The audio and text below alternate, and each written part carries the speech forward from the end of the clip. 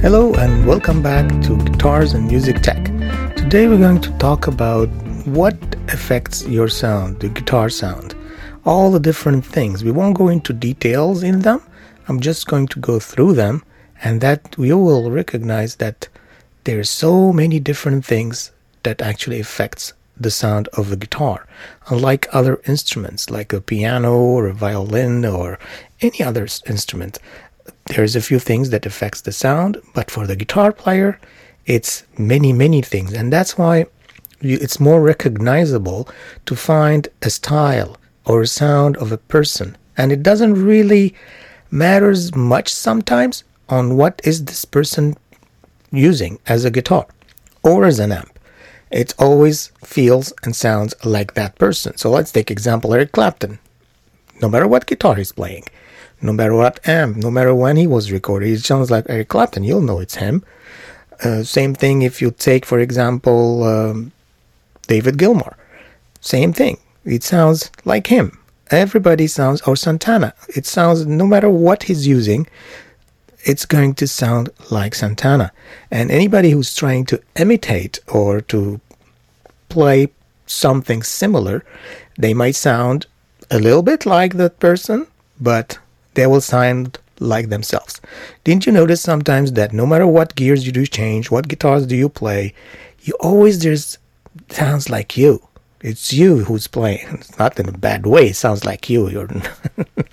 It just sounds like you, no matter what you do. So today we're going to go through the things that affects the sound of your guitar, and maybe that will open your mind to a couple of things that you may never thought about.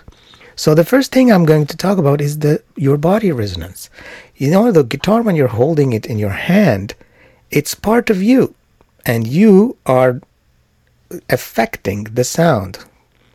Yeah, you're playing it for sure, you're affecting the sound, but I'm talking about your body, your shape, your bone density, your how big you are, how small you are, your fingers, the way you hold the guitar, all of this, it resonates into the guitar itself, into the guitar body, and that's one of the major reasons you always sound like yourself, and you cannot escape that, right? Because you're always holding whatever guitar you're playing, you're holding it, and it becomes part of you.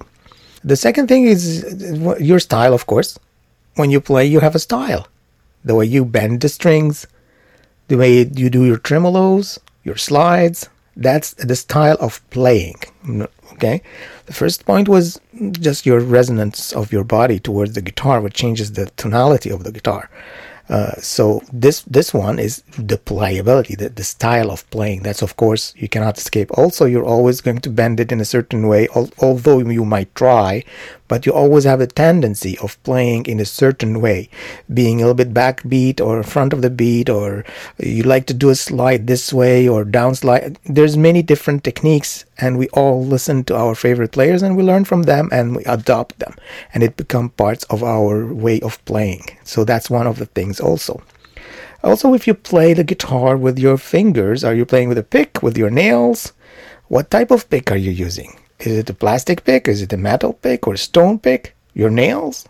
Well, are you treating your nails? How long? Are you playing partly with your skin, your flesh, we say? So that also changes the way you sound. Like take Mike Knopfler, for example. He has a very special sound because he always uses his fingers and part of his flesh, let's say, and nails partially, and that gives a certain technique, a certain sound that you can't get with just a pick. So that also affects the sound. We're not going to talk about too much about like the weather, the humidity. Maybe that changes a little bit, but not affects a lot the electronics of your guitar. What kind of electronics do you have? Last week we talked about the pickup and how the sound is made, but we never talk about the trip between the pickup and the amp. So the electronics, the resistors, the capacitors that are there, what they do, all of that will change also the way it reacts, especially if you have some pedals that are unbuffered, and maybe we'll talk about that in another day. But it does do affect electronics effects. If it's an active electronics, sometimes you got active guitar, active pickup. That means there's a tiny little amp and you need to put a battery in your guitar and all that to amplify it a little bit. So these are things. I don't like active pickups, by the way. Stay away from them. Passive electronics is the way to go with electric guitars. The next thing we're talking about is the cable. Just a simple thing as a cable. If it's too long, you're going to have some resistance and the sound will be a little bit less trebly, let's say. So that affects your sound also. Of course, we talked about the strings before last week, and we say the strings gauges the material of the strings when they manufacture them. Is there more iron, more steel, more cobalt, more nickel inside the compound of that string? How thick the gauge of the string also would change your tonality. And that's why, for example, you find some players, they are known with that particular fat, chunky sound because they use thick strings. Of course, once you get out of the guitar and you went through the cable and everything, you get your amp. That's another thing that changes your sound. What kind of amp do you use? Is it an amp with real tubes? How old are those tubes? What type of tubes do you have in there? Is it a modular or is it solid state? Transistors? All kinds of different things that will also change your sound. Let's not forget the speakers. Of course, the speakers, the size of the speakers, the type of the speakers, how old are those speakers, and how loud are you playing those and pushing those speakers. All of these things all change the sound. And then, of course, the most important thing of all of that is the room you're playing in. Because the sound is coming out of your guitar from your amp, and then if you're playing it live, there's a room. There's an environment where it will resonate. And we always say in a studio, you record your room, basically. It's the sound of your room. So if you're singing, you're playing an acoustic guitar, or you're playing an amp, and you're recording it with a microphone, you are recording and affecting the sound from the sound of your room. That's why they always treat your room with some panels and all that. So in your room, do you have a carpet? Is it wood? Do you have windows, curtains? Is it treated and all that? All changes your sound. And after that, of course, one major thing that changes your guitar sound, and not only changes it in a way that it's an effect, you actually interact with it and you change the way you play accordingly. And that's the effects that you use, the effect pedals that you're using. It's either using pedals one by one, which I love them, or you're using a multi-effect pedal, which is basically you're changing your sound from being analog to digital, and you're going through all of them. And the benefit of it that you can change the sounds instantly, turn off this, put on that, and you get your sound. Especially if you're playing live in a cover band, that's what you need to have, so you can go from one song to another and change the sound.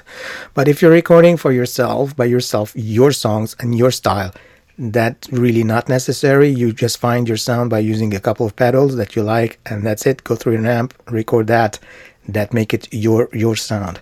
So effects, of course, the pedals are important, and they do change the sound. And for example, if I'm playing through a fuzz pedal or a distortion pedal, I will react from the sound that's coming out, and it will change the way I play.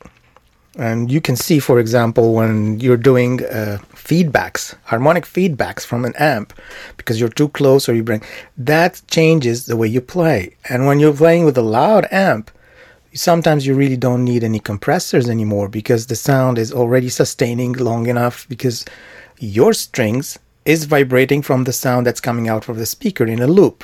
It's not feeding back, it's just adding to the sound.